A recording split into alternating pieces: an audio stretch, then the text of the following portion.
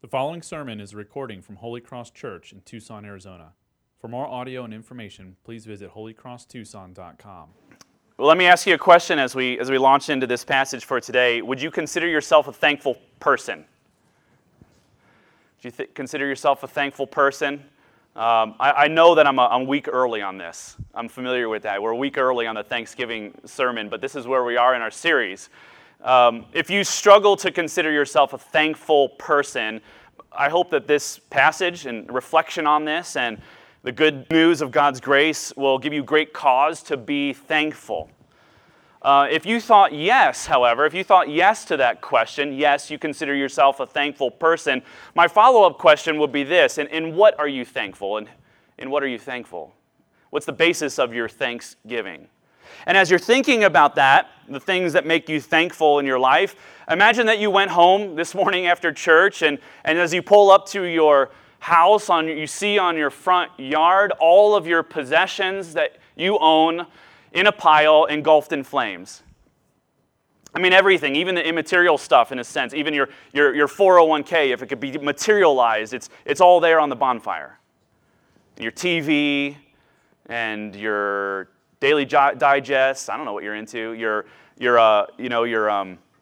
whole collection of Johnny Cash albums, everything is there on the front yard, just engulfed in flames. It's all destroyed. Are you still thankful? Are you still thankful? I bet a sight like that could wipe that thankful smile off your face when you pull up to it. Now, this isn't the time to be super spiritual. I don't know if you're trying to gather where I'm going with this. It's not a time to say, well, if you're not thankful at a sight like that you're not a good Christian. You really need to grow in your faith because all you need is Jesus, and you should be thankful in God at a time like that. I'm not saying that. Of course you're not thankful in a moment like that, right? Thankfulness is at a moment like that is really far from your heart. It's the last thing that you feel. You're unthankful. You're devastated. You're discouraged. And I think it's because the root of our thanksgiving, the root of being thankful is, I think for all of us, a sense that our lives are stable and secure. Stability. When we think about stability, this is what makes us thankful. And at the moment we see everything in our life kind of engulfed in flames, we feel at that moment most unstable. Stability is a coveted quality in every sphere of human life. Governments talk about stable markets. What's the best news when you're in the hospital waiting room? Good news, she's in stable condition. We're thankful for the roof over our head, but not just any roof, but a stable and secure roof, right? Ships have things called stabilizers in order to counteract the turbulent ocean currents. If you sit in a chair, maybe the first thing that you acknowledge and are thankful for is this is a good, sturdy, stable chair. Here's a question. Is it a compliment or not a compliment to say of a person, he has a very unstable temperament? Not a compliment, right? Something more that you would say on the witness stand in court. Now, stability is what we seek. Stability is what makes us thankful. Stability is the first thing that vanishes when we see our whole lives destroyed in the lawn in flames. Will I be okay? What will happen to me tomorrow? Will I ever make it? These are ultimately questions of stability, are they not? And they're questions that Paul addresses in this passage for us today. In the midst of a lot of struggles in their life, in the midst of conflict, in the midst of fear, in the midst of false teaching, in the midst of confusion about their future, there is a lot of temptation and frustration facing this Thessalonian church, and Paul shows no panic at all. No alarm to their situation, no urgency to come in and rescue them. On the contrary, what he does is he expresses deep and profound thanksgiving for what is going on. He does not give way to the changing circumstances, but he thanks God, and so can they. In the midst of looking at their life in a sense of everything is engulfed in flames or is burning before their eyes, he is thankful and expresses thanksgiving. His thankfulness is due entirely to the confidence and stability that they have in God and in God's loving purposes for them. See, we are only as stable as the one who upholds us. We are only as stable in our lives as the one who is holding us, the foundation upon which we stand. And the main point of this passage is thanking God for his activity in our lives and the good purposes that he has for us and in our lives. And there's 3 reasons for which God is to be thanked. And there are 3 reasons, therefore, for why we can be stable no matter what happens in our life. We're thankful that God chooses us. We're thankful that God changes us. And we're thankful that God completes in us what he started. Great things to be thankful for, aren't they not? Let's look at first the thankfulness that we have. We are thankful that God chooses us. We had an opportunity almost identical to see this same passage in the first letter of Thessalonians several weeks ago. 1 Thessalonians 1:4 reads this, "For we know, brothers, loved by God, that he has chosen you." Now, this passage he says again, "But we ought to give thanks to God for you, brothers, beloved by God, because God chose you as the first fruits to be saved." Almost identical thanksgiving that Paul gives at the beginning of his first letter and at the end of his second letter. The idea of God's choice, Paul says, "I'm thankful that God has chosen you." The idea of God's choice in our salvation, or the biblical doctrine of election, is often a topic filled with a lot of confusion for people, and even rejection by many.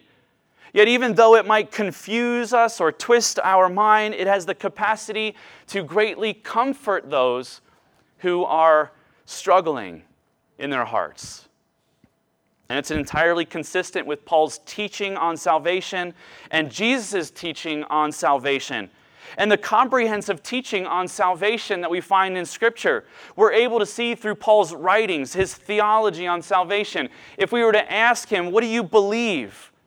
How is a person saved? How does a person come to a place of salvation? He would answer this in Ephesians chapter 2. He would say, he has predestined us for adoption to himself as sons through Jesus Christ according to the purpose of his will.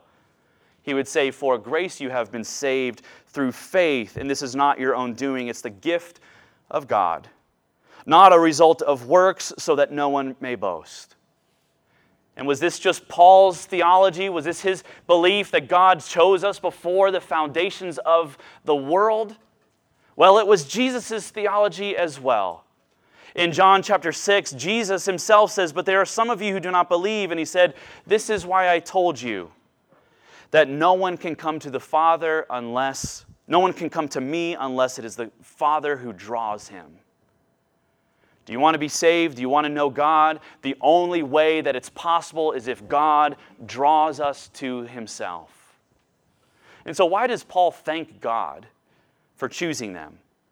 As a way of encouraging them in the midst of struggle. And how can we be encouraged by the fact that God chooses us as an act of his love in the midst of our discouragement and our struggle? Well, for those who might struggle with this, I want to ask a couple questions. For those who don't believe maybe that our salvation is a result of God's choosing and his election before we were even born, a couple questions. One, what do we make of the storyline in Scripture? And what do we make of Jesus' theology and Paul's theology? And a place like this in the passage, what do we make of teaching like this when Paul says, God chose you before you were born? So my question would you be explicitly, when Scripture explicitly lays out the cause of our salvation as God's election, what do you make of that? And the second question is more personal. If we're not saved by God's gracious choosing, then what saves us? What is that action? Is it our action? Is it our good work? Is it our good choosing? Is it our righteousness? What is it that saves us? If it's not God, then what is it? Well, we're left with really few options after that. It's us. If we're not saved by God's choosing, then we're saved by our choosing. And if we're saved by our choosing, then the person who gets all the glory and for our salvation is who? It's us. And Paul explicitly says in this passage and elsewhere that it isn't us that gets the glory, but when Jesus returns and our salvation is fulfilled, the one who gets the glory is Jesus. And Jesus gets the glory, and we boast in Christ because it's He who gets the credit. It's because He is responsible for our salvation. Jesus gets the glory because all of our salvation is credited to His work and not ours. And so for the Christian who is struggling, this is incredibly comforting. That we are held secure not by the endurance of our character. We're held secure not by our record. We are held secure in the righteous and wise and merciful choosing of God. You see, if salvation is a matter of our choosing, don't you realize that we will always be wondering if we have it? The person who rests in their own choosing of God will never have any ground to feel secure. They'll always be wondering after every sin, is that the sin that proves that I never really truly believed in God in the first place? When we struggle, we'll wonder if we ever chose God to begin with. When we're suffering or when we're weak in faith, which happens regularly throughout the course of our life, we wonder if our choosing of God really was ever genuine. Did it ever really stick? When we sin, we're wondering if it's that sin that finally rips us from the fellowship of God, and we'll always feel insecure. We will need others to love us. We will need to find our favor with God through our good work, through our reputation, through our accomplishments. But Paul wants us to feel encouraged that if you are a Christian today, it is the result of God making a choice to do a miraculous work in your heart by His grace, apart from which you would never truly know or choose God. That if you trust in God today as you sit and hear this message, it is because God's love and affection has been poured out on you by His grace, by an act of His mercy, apart from your own doing. And that's good news. It should comfort our hearts. It should make us feel stable and secure in our life. And in the midst of the turbulence that will happen in the waves of life, we have this stabilizer that keeps us secure. Our life is built not on shifting sand, but on the rock of God's grace. So no matter what winds come our way, we are held secure. Brothers and sisters, this is meant to not confuse us. The doctrine of election is primarily meant to encourage and comfort us. What about the choice, though? Because as you sit there and you're wondering, well, I did choose God. I did confess faith in God. There was a marked moment in my life where an invitation was given, and I said, yes, that is what I want. And at that moment, we felt our life change and a security brought into our life and comfort and peace. What about that moment? Well, let me assure you that that moment was very real. It was packed and loaded with spiritual significance. You were not imagining it. You did choose to place your rest in God. But often what we do when we view our salvation is we tie the track of our salvation back to the moment we believed. And Paul wants us to actually trace it much further back. For us and our knowledge of our salvation, it is true that the moment we believe becomes the starting point of our understanding of how we are saved. But we see the wisdom and mystery of the gospel is that we trace it actually further back to the moment of God's choosing of us before we were even born.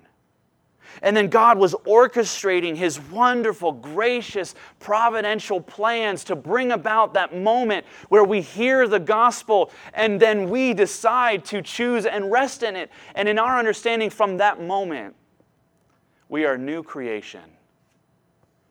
But from God's perspective, it began long before. Paul is telling us that we get to trace our salvation even further back to God's initiation with us. God chose me, and I'm saved because He chose me. I love Him because He first loved me. This is language of the Scriptures. It's language of the cry of God's people forever. I understand that this could also serve as some more objections. If salvation's not based on any good that God sees in us, and it's not based on, even in spite of our failure to do good, then why? Tell me, why does God choose some and not others? And I want to tell you, I can answer that question for you in 4 simple words. I do not know. Okay? I do not know. This question is far above my pay grade. And you do not know. But the Scriptures are adamant about this point. It is not the role of God's creation to know why the Creator does what He does. Rather, it is the role of God's creation to trust in their Creator and to delight in their Creator and to look at the works of the Creator and say, you are good and wise and perfect and just and holy and majestic, and you're not like me. And your wisdom is not my wisdom, and your ways are not my ways. And so the role of God's creation is not to sit back and say, that doesn't seem just, I would do it differently. And God would say, where were you when I laid the foundations? Where were you when I measured the span of the universe? Where were you when I created you? We are not smart enough to place ourselves in the role of figuring out why God does everything He does. And that's okay. Why does God harden some hearts? Why does He soften others?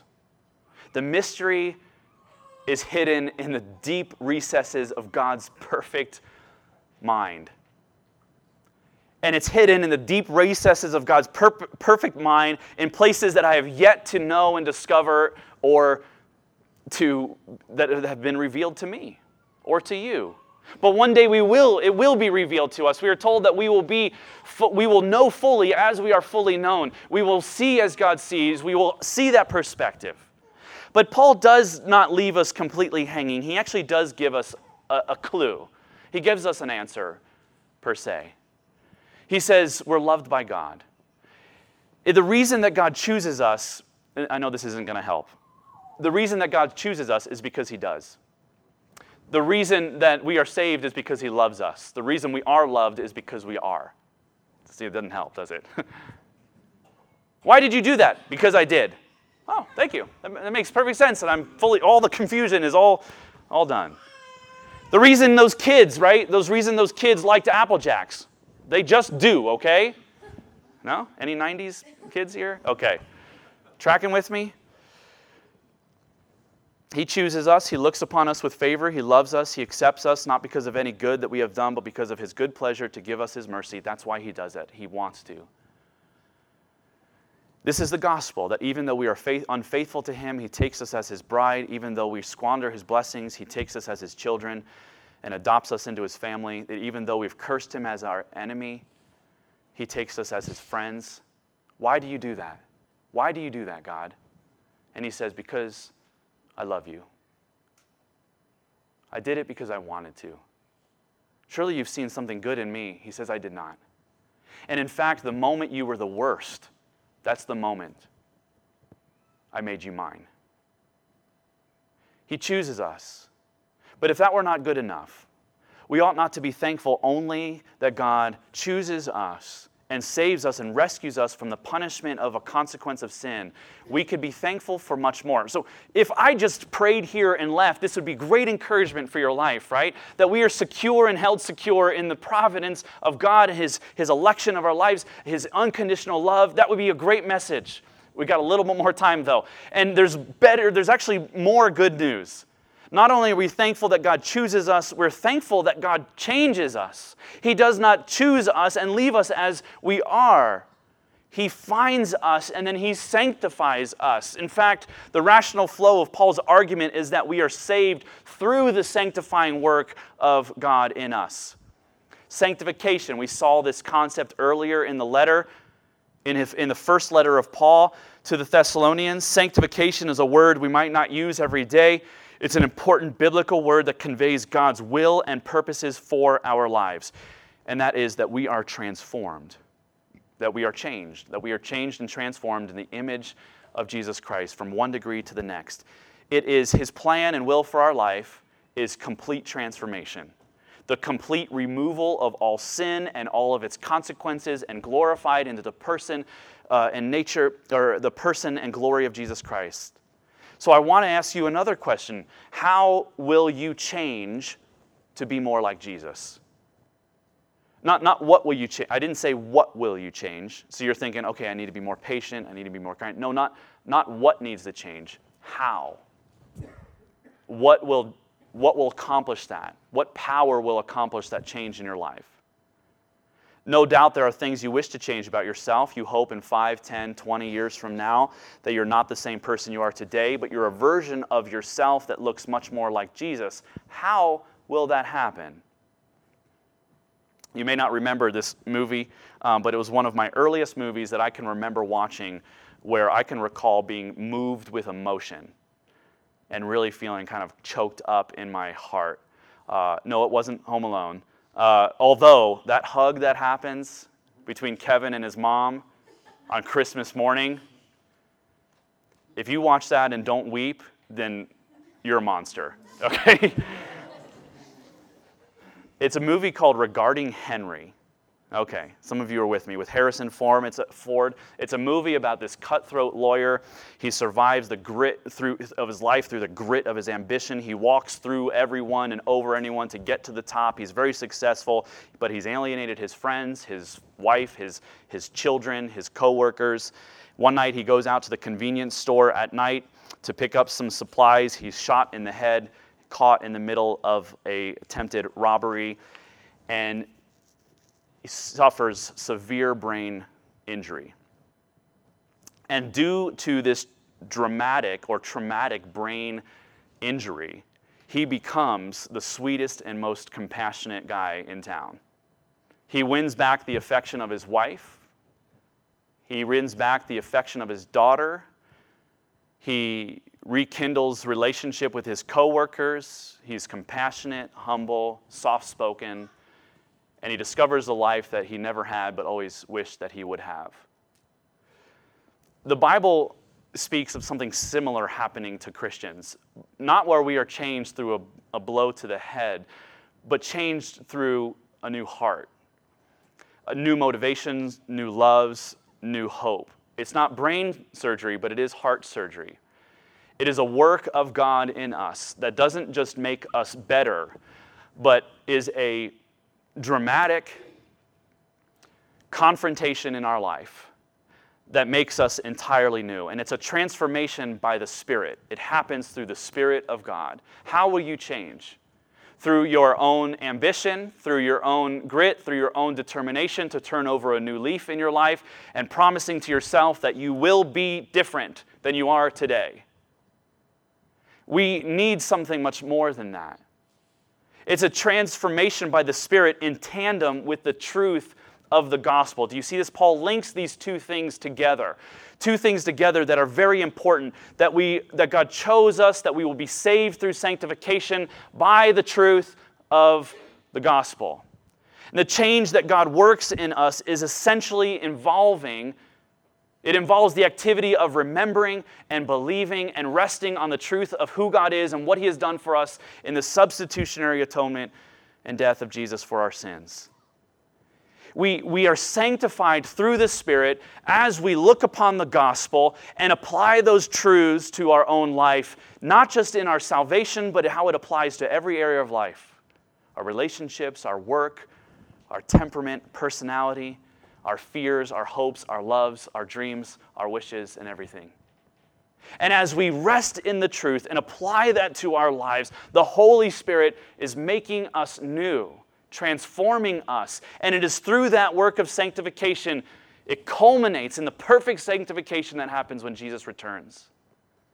I heard someone say, seeking stability in our lives through self-salvation is the sin of all sins. I'll say it again. Seeking stability in our lives through self-salvation is the sin of all sins.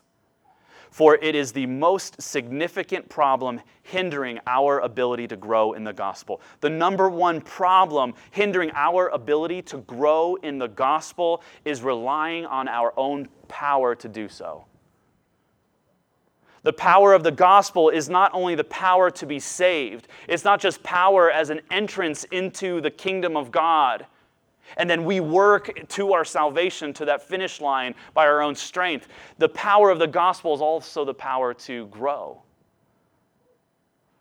A good definition of sanctification might be this: it is a narrowing of the gap between our confessional faith and our functional faith. Confessional faith. This is what I believe, that Jesus died for me, that He loves me, He accepts me, not based on my character, but the righteousness of Jesus. Our functional faith is how we live.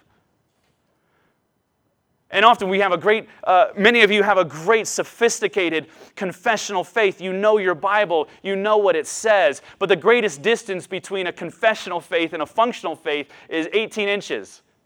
What are you talking about? It's the distance between our brain and our heart. I believe this, but does it flow out of my life? Do I really embrace it as my passion? Do I apply it to every relationship and conversation that I have and every goal? Well, you see that the gap then between our confessional faith and functional faith is quite wide. We confess that God loves me and I'm secure in His grace, that Jesus paid the penalty for my sins, He accepts me in spite of my failures, but then we remain anxious, paralyzed by people-pleasing, fear and self-loathing when we fall short of God's commands. Well, we don't believe it. We don't believe we belong to God and held in His love. We don't believe that He chose us before the foundations of the earth. We don't believe that our sin will never take us from the grip of His love. Why do we hate ourselves when we sin? Why do we loathe ourselves? Why do we hate others when they sin rather than see them in compassion? How does this work out in our daily lives? Well, I need a new metaphor, and it needs to be another show. I apologize. I really wanted to do just one show reference, but it just wouldn't work. So here's another one. There's this new show on Netflix called Living with Yourself. Janae, I was telling Janae, she's like, when do you watch these shows? I'm like, when you go to sleep. Okay, it's a middle-aged man played by Paul Rudd. He lives a miserable existence. His life, his work, his family, everything is a mess. I mean, he is the most down and out failure that you can imagine. He lacks intimacy with his wife. He's a failure at work. He's crushed by the weight of the world. He goes into this spa, which promises to make him new. And long story short, the spa clones people and creates a perfect version of yourself with a perfect DNA. It takes your DNA and makes it perfect. And this perfect DNA is created and it's a fully formed person. And it's totally realistic. I love this show. And so perfect temperament, perfect personality, perfect engagement with the world, perfect intellect, as if you've never done anything wrong. And normally what happens is the old self is then euthanized and killed off, leaving behind the perfect clone to survive. But naturally, of course, there's this malfunction that happens in the spa. And the miserable version survives. And the perfect version survives. And they meet each other. And now they have to figure out how to coexist in life together. Is this not a story about the Christian or not? If it's not, I don't know what is. We exist in our life both as a sinner and a saint. And we're walking through life believing in that we are accepted by God, that we are looked because of the righteousness of Jesus. He looks at us as if we have never sinned. We have a hope and a future. We have nothing to fear, and yet we still live with the miserable self that is trapped inside of us. And we just want to kill that off. Well, shouldn't my faith just kind of euthanize that version of myself and me just live in kind of perfect harmony with myself and the world around me? And we're frustrated that it doesn't work that way. Justified by grace, through faith, accepted, chosen, destined for glory, yet struggling, imperfect, tempted, and weak. This is how we work this out in our daily life, existing both simultaneously as both a sinner and a saint. But God is not done.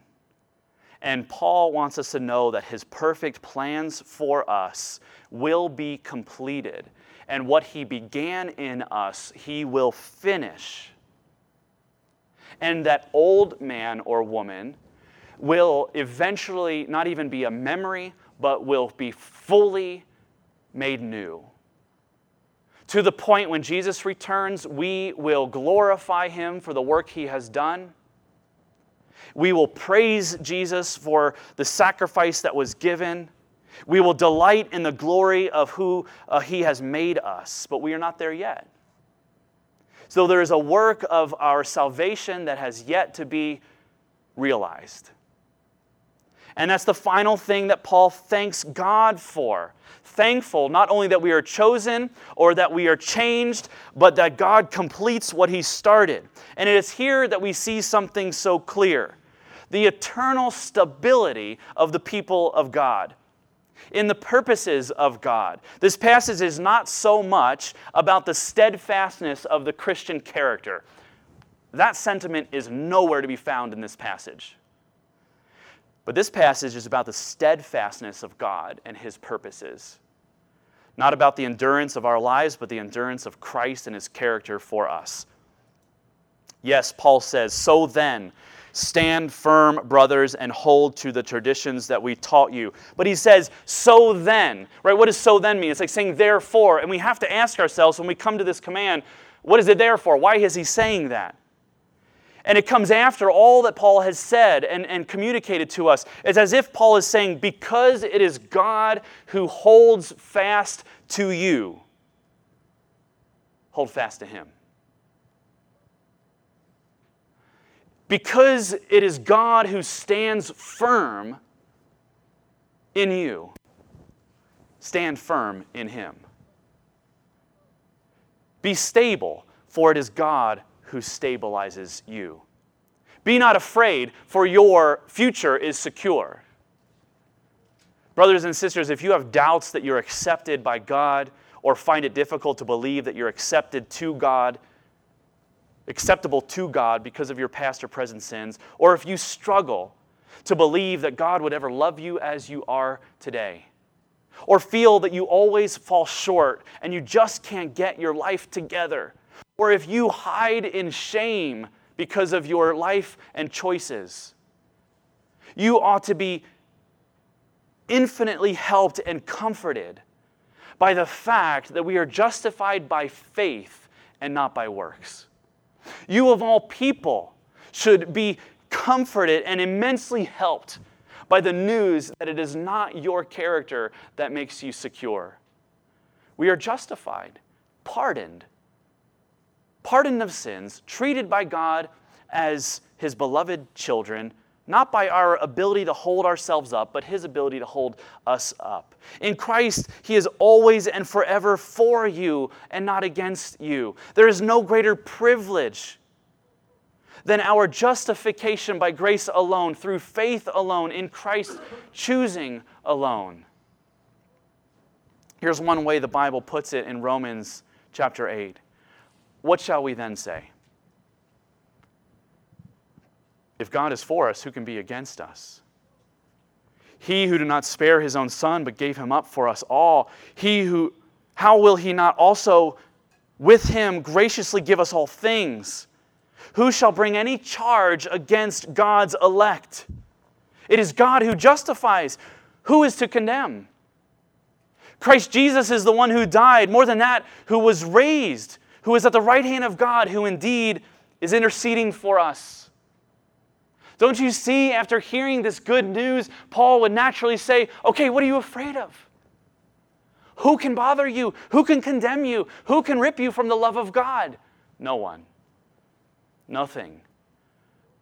No created thing, no thing seen or unseen, not even the devil himself, and not even you. The Christian ought to be the most thankful person because the Christian is the most stable. Remember, we said that thankfulness is a result of our perceived stability? Christians are the most stable. We ought to be the most thankful. Not a result of our character, of course, but our rest in Jesus. Stability is impossible without Christ. It is for this that Paul prays for them. What is the ultimate secret to the stability of the Christian? It's the love of God. He has set His love upon us. He loves us still, and this love will never let us go. God, give thanks to the Lord, for He is good. For His steadfast love endures as long as you do a good job. His steadfast love endures. Let's pray.